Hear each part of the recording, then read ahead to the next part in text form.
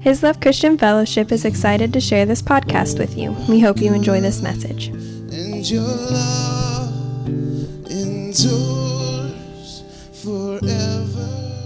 Wow. That was awesome.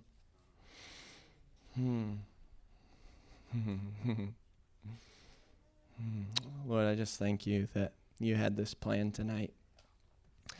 And our expectation levels are going to just keep rising. Lord, that they're just going to keep rising tonight for what you're about to do and what you're doing. Thank you, God. Thank you, Lord. So, what I'm sharing tonight actually ties right into what we just were declaring.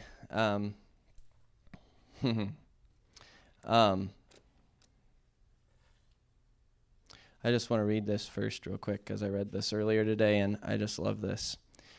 This is in Joshua, and Joshua had over and over the same word repeated to him over and over. It was, be courageous. Do not be afraid. Be courageous. And here they just defeated a bunch of armies that came against them in the promised land.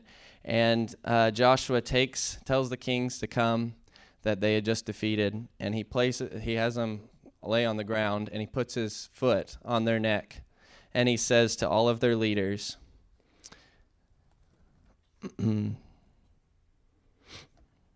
don't ever be afraid or discouraged. Be strong and courageous, for the Lord is going to do this to all of your enemies. I just love that. Just picture it. He's standing there. This is your enemies that all came against us, and he has his foot on their neck. And he says to all of his army leaders, that's to us. I feel like the Lord's saying it to all of us. Don't ever be afraid or discouraged. Don't be discouraged. Be strong and courageous, for the Lord is going to do this. He's going to put your enemies under his feet. Every one of your enemies. And actually, it's already happened. All of the enemies have already been defeated. I think that's awesome. So, okay, I'm just going to go through how I have it written. This is John 15:4. I just thought this is an awesome verse to start with. So you must remain in life union with me. This is Jesus talking. For I remain in life union with you. Jesus is in life union with us.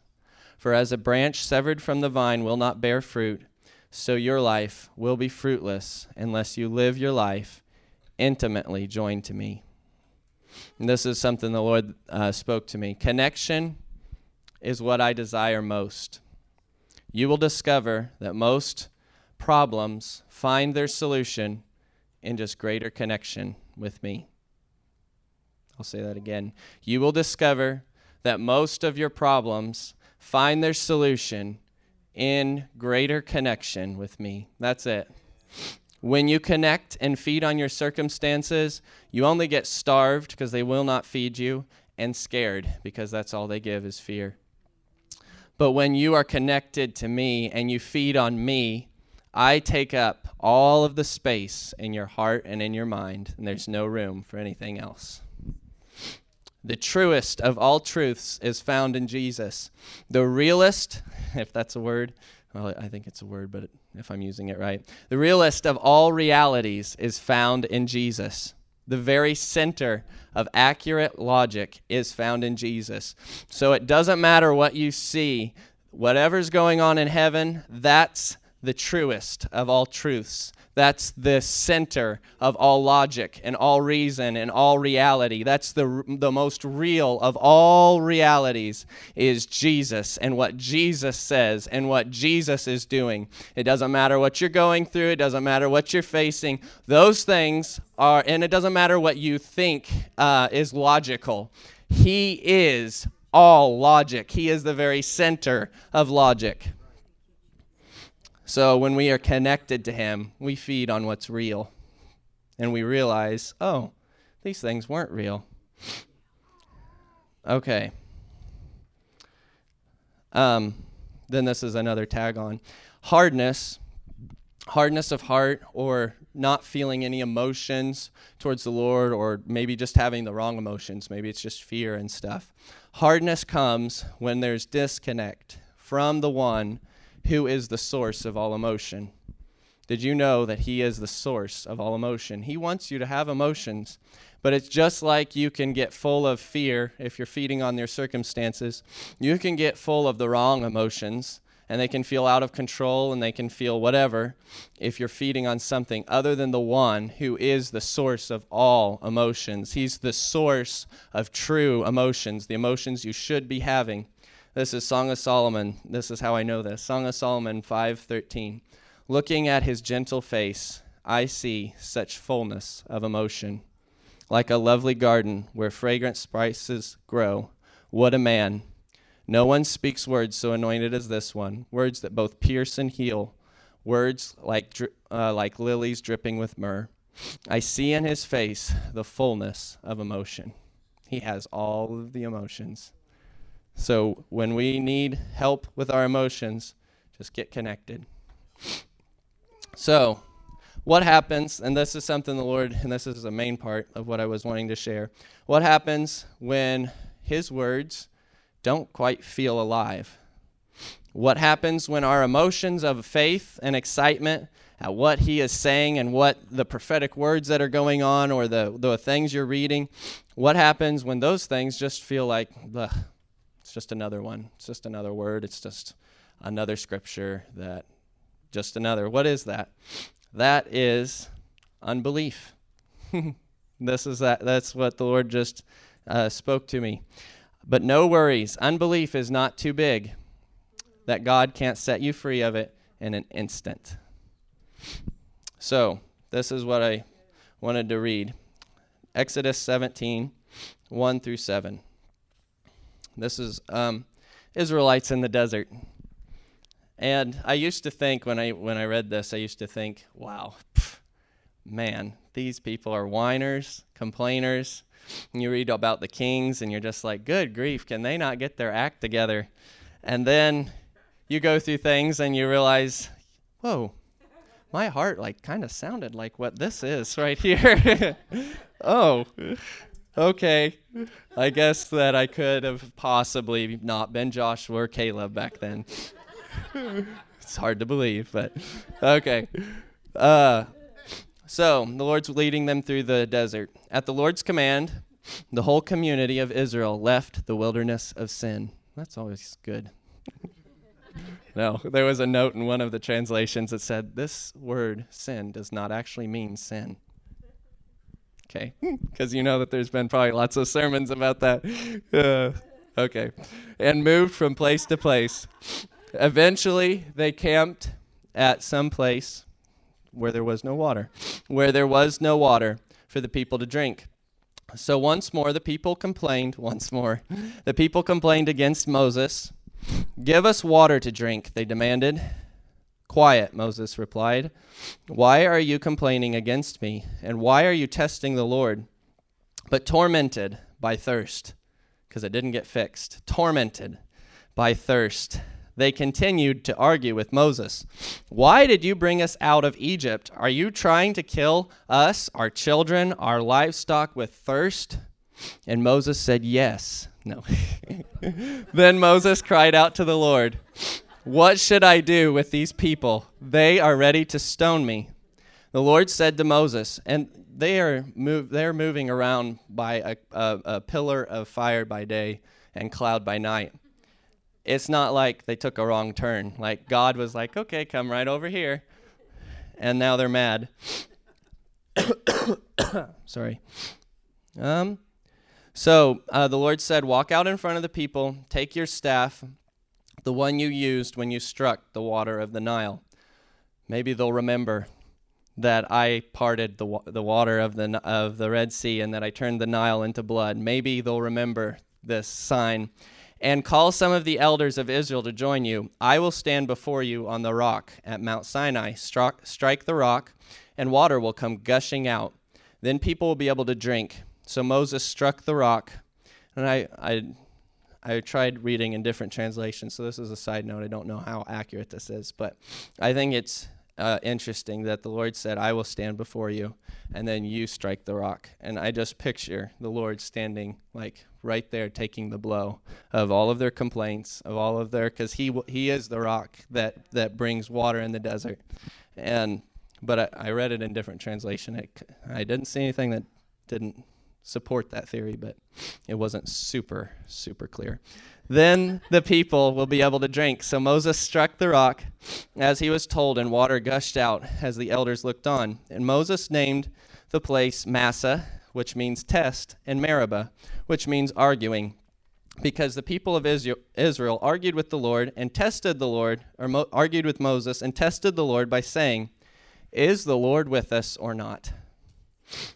And for a while, I just kept reading that story over and over because it's also written in Psalm 95 and it's written in Hebrews 3 and 4.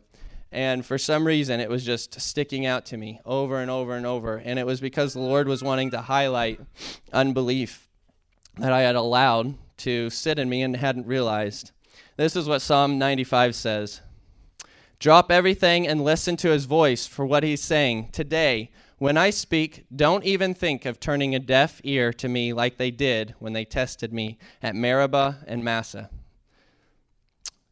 For 40 years, I was grieved with them because they doubted my care for them. I described them as wicked wanderers whose hearts would not follow my or keep my words. So that was that. And Hebrews says, search your hearts every day, my brothers and sisters. Make sure that none of this evil unbelief is hiding within you, for it will lead you astray and make you unresponsive, which includes emotionally unresponsive to the living God. So unbelief makes the words feel like, whatever. I don't feel anything. There's no connection in my heart to what you're saying, Lord. This is the time to encourage each other, to never be stubborn or hardened by sin's deceitfulness or the mundane of life or the hardships of trials. I added that little part. For we are mingled with the Messiah if we continue unshaken, that is the key, unshaken, in this confident assurance from the beginning until the end.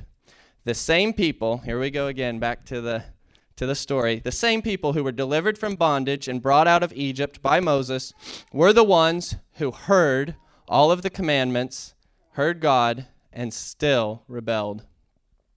They had seen miracles. They had already seen manna fall. This story was after manna had come. They saw all of the miracles, but they grieved God for 40 years because of their unbelief, and they dropped dead in the desert. It is clear that they could not enter into the inheritance. That's the part that the Lord just kept speaking to me, because they were wrapped their hearts in unbelief. When you wrap your heart with unbelief, and it's not like, I'm just going to grab some unbelief here. When you do that, it actually becomes a self-fulfilling attitude, a self-fulfilling, because when you say, God will never do that for me, he won't. You're going to die in the desert. Your unbelief of God is not good proved to you thought it proved that he wasn't good, because he never took them into the promised land. They never got out of the desert because of their unbelief. So unbelief becomes a self-fulfilling prophecy, a self-fulfilling attitude. They doubted God's care for them. They asked, is he really with us or not? They complained that life was too hard and the desert was too dry. Why were they stuck in this place? Surely it was Moses' fault. Surely it was God's mistake. Maybe his goodness and his love was just a myth. All of this was just hiding the overlying issue of unbelief. See, if unbelief showed up in us with the name unbelief, we'd recognize it quickly and deal with it because it sounds big. Unbelief, no, not dealing with that. But when it comes in smaller and seemingly less evil formats, sounds like a computer term, but the fact remains that it is unbelief. Even though the Israelites saw miracles for 40 years in the desert. This is later on. 40 years, every day, they saw manna come down. Skip the seventh day. So I can't do the math for that, but most days for 40 years, they had a miracle every morning waiting for them. Isn't that incredible?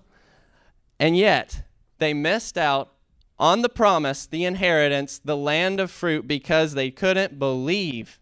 So, if we are waiting for miracles, breakthrough, if we're waiting for a sign to believe, it's not going to work. The Israelites saw signs every single day, and it didn't change anything. But unbelief, the two problems with waiting on a miracle to believe in God's goodness is, one, it will not change your attitude when it comes. Miracles will not change what your attitude.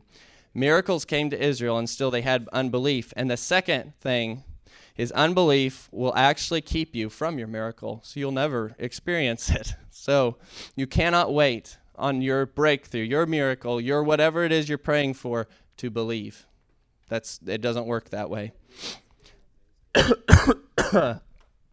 If nothing changes, can you release praise and believe God is good to you right now? If nothing changes, when you get to heaven, are you going to look back at this moment, or maybe moments in the future, and are you going to have regrets about the amount of praise and joy and belief you released in your life?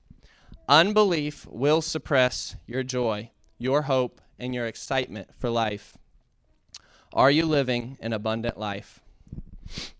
Unbelief will backfire on us every time. It parades as logical, and that's the biggest one that gets me.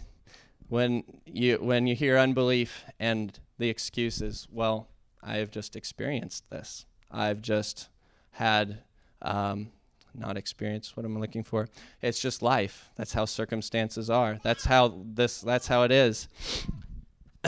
We are not called to live as natural beings. We're not called to live on a natural realm. So if it's impossible, that's good.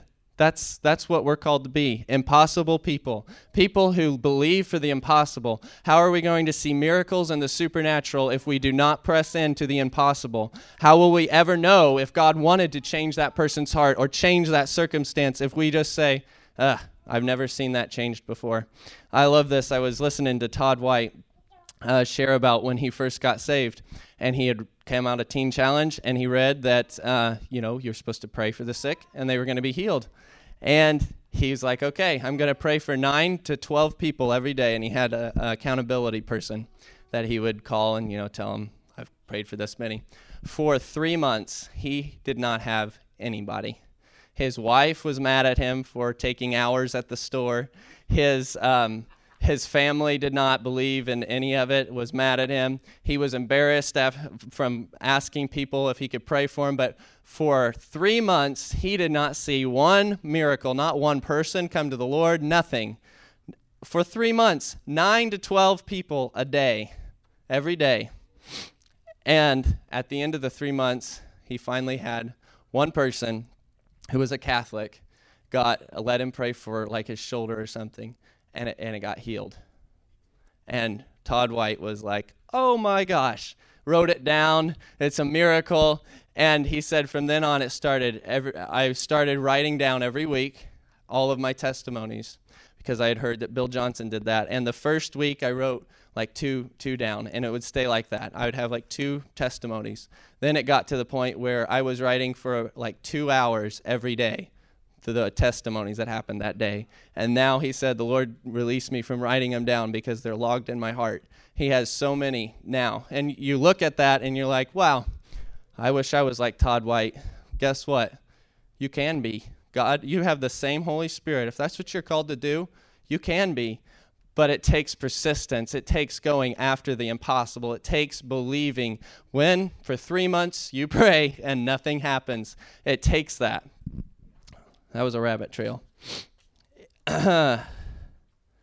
Unbelief will backfire on us every time. It parades as logical, as wisdom, as experience talking when all it does is make you unresponsive to what God and the Holy Spirit is saying to you. Unbelief causes deadness. Prophetic words, scriptures, sermons, and all the ways that God speaks to you suddenly mean nothing. You hear them and you think, I'll believe it when I see it. I've heard that before. That's unrealistic. It's too late. I don't want to hear that anymore. That sounds impossible. It feels like the opposite of what you're saying, God. Those are all responses of unbelief. To believe God is our life. It is our life source. That is what we are. We are believers. That is our name. And it is what we were made to do. It is really a big deal if we let unbelief. Is it really a big deal if we let unbelief sit in us? Yes, because an entire generation missed out, spare two people, missed out on what they were called to do as an entire generation because of unbelief. All right, almost done with this part. I feel like I try to keep it minimized because I don't like talking about unbelief. There is a solution coming up after this break. No. Okay, disappointments are a big part of why we have unbelief. This is just there's probably lots of reasons, but this is just one. We let the disappointments of our past dictate the future. We look at God through the lens of disappointment and wonder if he's really good. Well, guess what? And this is to myself too. It is time for us to let go of disappointments. They are not ours to keep. It might have hurt, it might have felt hard, but that does not give you the right to hold on to them anymore. It is time for us to move on, to let them go. Let God have them and stop letting them shake and shape your reasoning. All right, this is the awesome verse at the end of Hebrews. And he's talking about don't be walking in unbelief. And this is what it says. Jesus, he understands humanity, for as a man, our magnificent king priest was tempted in every way, just as we are, and he conquered sin. So now we can come freely and boldly to where love is enthroned, to receive mercy's kiss and discover the grace we urgently need to strengthen us in our times of weakness. Jesus understands the struggle, and he's waiting there with mercy's kiss to give you the grace you need to overcome, the power you need, the strength you need to not just endure, but win. He paid for you to live an abundant life. So I was going to have us pray real quick before I kept going. The wilderness was, we do walk through wildernesses. We walk through trials. They are not our destination, but they have a purpose. They are there to prepare us for the promised land. It is never supposed to be the end. The thirsty part, the hungry part, the enemy chasing you, you're up against the sea. All of this is actually God's design. It's actually him who's orchestrated all of your wilderness to pull you into the fullness of your calling. The fullness of the inheritance he had for Israel was on the other side of all these things they were walking through. So let our response be this, and this is not me, this is from a Hillsong song. God, if you're not done working, then I'm not done waiting. I do not want to leave this place until you have completely made me ready for the calling, the inheritance that you are giving. Sometimes in moments when I'm in the middle of something that feels harder than it's worth. Oh, yeah. Okay, I don't know if I want to share that. It's too personal. No, it's not. It's not really at all. I'll just recap real quick. So one thing that I like to do whenever I'm in the middle of something that feels really hard and it's like, is this even worth it? Is to remember and to just think about eternity. And the fact that I love the scriptures that say God catches every one of your tears. He puts them in a bottle, so he's keeping them. And then in Revelation and in Isaiah, it says he wipes away every tear. So every single hard thing that I'm walking through, he's not afraid that I'm going to get to heaven and be like, yeah, that was not okay. That was not fun. I walked through that, and this is all I'm getting. He catches every single little moment that we cry, that we have pain, and he says, okay, I've got it in my bottle. When you get here, I'm going to wipe it all away. You're going to see them all, and you're going to know it's going to be so worth it. It's going to be so worth it. I'm going to wipe all of the sting and all of the pain. God is not afraid that you're going to get there and think it's not worth it. I also like to think about, like, what will we be doing in eternity? Obviously, we'll be worshiping, but what is God preparing us for? I just love that. Is he really just going to just make us walk through all this stuff and then at the end stand? You know, I love the parables where God says he gives the ones that were faithful cities to rule over. I don't know what God's going to have for us, but whatever we're going through here, I can guarantee you this, it's worth it. It is 100 and bazillion times worth it. Okay, so I just wanted to pray real quick, have all of us pray. Just for me, it was like not really unbelief. It sounds so big, but it's not. It can be just even just a small thing. But for me, it was I had heard a story of somebody that was believing for something, and the first thought I had was, man, they're going to be disappointed. What in the world? Where did that come from? So let's just ask Holy Spirit to come. Holy Spirit, I just ask that you would come. And Lord, that you would highlight any unbelief in our hearts, not because you want to expose how evil we are or because of how bad something is, but because you want to just set us free. So Holy Spirit, I just ask that you would highlight any unbelief. Thank you, Lord. And Lord, we just ask right now that you would cleanse us of all unbelief. We repent for agreeing with lies. We repent for, Lord, not believing the truth. And we turn 180 degrees away from that. And we tell you, we believe you.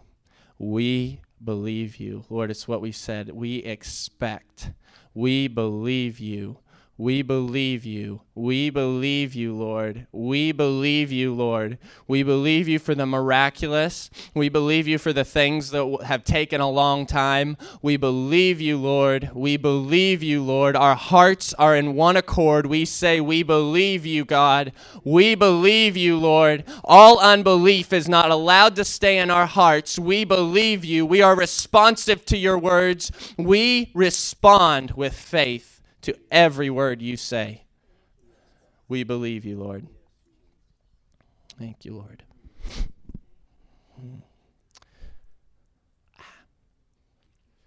Okay, so I'm going to skip to the end because this is a really cool part. It's 8, but okay. But yeah. Okay, so now that we believe, I have lately, it hasn't been like an exact word or promise or anything. I have just felt so excited for what the Holy Spirit is going to be doing in this area. And I know that he's coming to this area because of one reason. I'm here and we're here. That's it. I mean, there might be other reasons, but he's coming in an outpouring here because we're here. He loves to come here because we're here. And I was reading in Acts, and I love reading in Acts. It just gets my hunger going like, oh my gosh, this is what you want to do. And I was reading about Saul falling off the horse, getting knocked off the horse. And I wrote down in my journal, I wrote down, this is April 9th, I wrote down in my journal, just like, what does God want us to do for our number one persecutors? Our number one persecutors of the church back then got saved. How awesome is that? He was throwing people in jail. They were afraid of him, and God saved him. That's what happened back then. So, Lord, what do you want me to do right now? Do you not? Of course, you want me to pray for the ones that are our number one persecutors. And in America, it's a little different. It's more like your number one resistors, the ones that are so hard. And so I was on my way to work, and I was like, Lord, who would that be? Who do you want me to pray for? And immediately I better not cry. Hang on. Locked in. Okay. Immediately I knew I was supposed to pray for the LGBT community and in Spencer. And I just asked the Lord that he would save them. And that was it. I didn't feel any emotions like I do right now. And I just prayed that, Lord. I feel like they are so offended with the church. They're so offended with you. You get that vibe. So, Lord, save them. And that night, and I wasn't even thinking about it the rest of the day, that night I had a dream. And I know that it was God's response. Sorry. I'm emotional today. No. I can't pull that since I'm not a girl. So, in the dream, I was scrolling through Facebook. And in the dream, I do not do it so much that it gets in my dreams. No, I'm just kidding. And I came across a post from one of the Spencer Pride leaders. And I was in the dream, I started reading it. It was a poem that they had posted. And in it had these things that kind of alluded to God.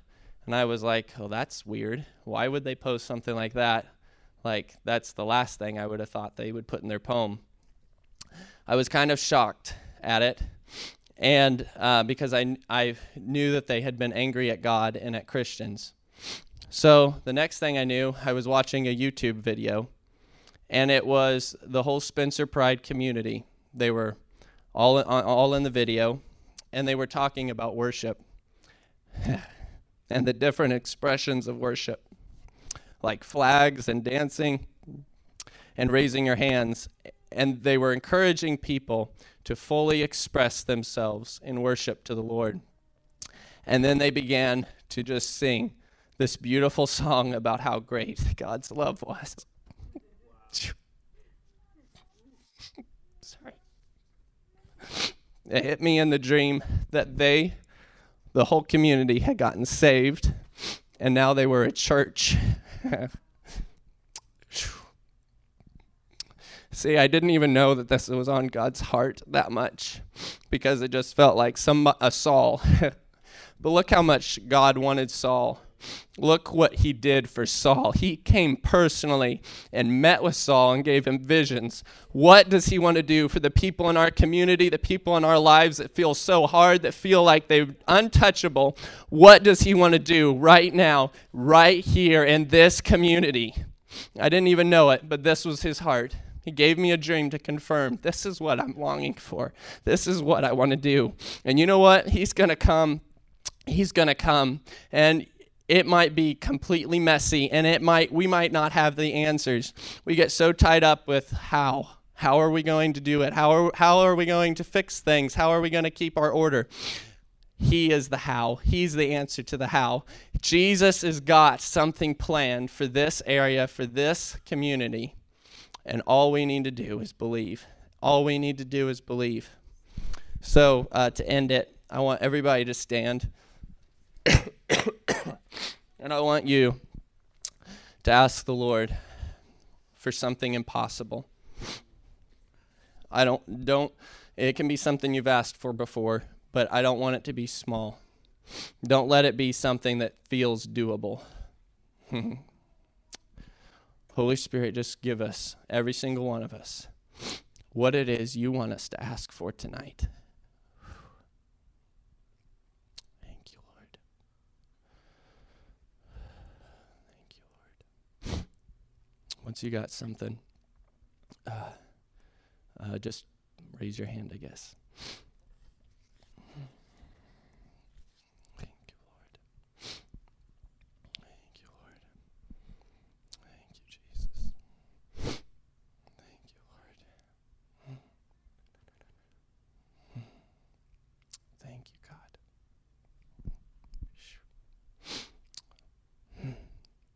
Lord, right now, we just come before your throne. Every one of these things is on your heart. And we just tell you that we believe for the impossible. We partner with you right now because you just love partnering with us. And we say, do these things, Lord. Right now, do them. We believe. We don't have to beg you. It's already on your heart. Yes, Jesus. Yes, Jesus. I just see you touching every one of the situations. Yes, Jesus. Yes. Yes. Yes. Yes. Thank you, Lord. Ha. We expect the miraculous in our lives and in every one of these situations. We expect to hear reports. We expect the miraculous.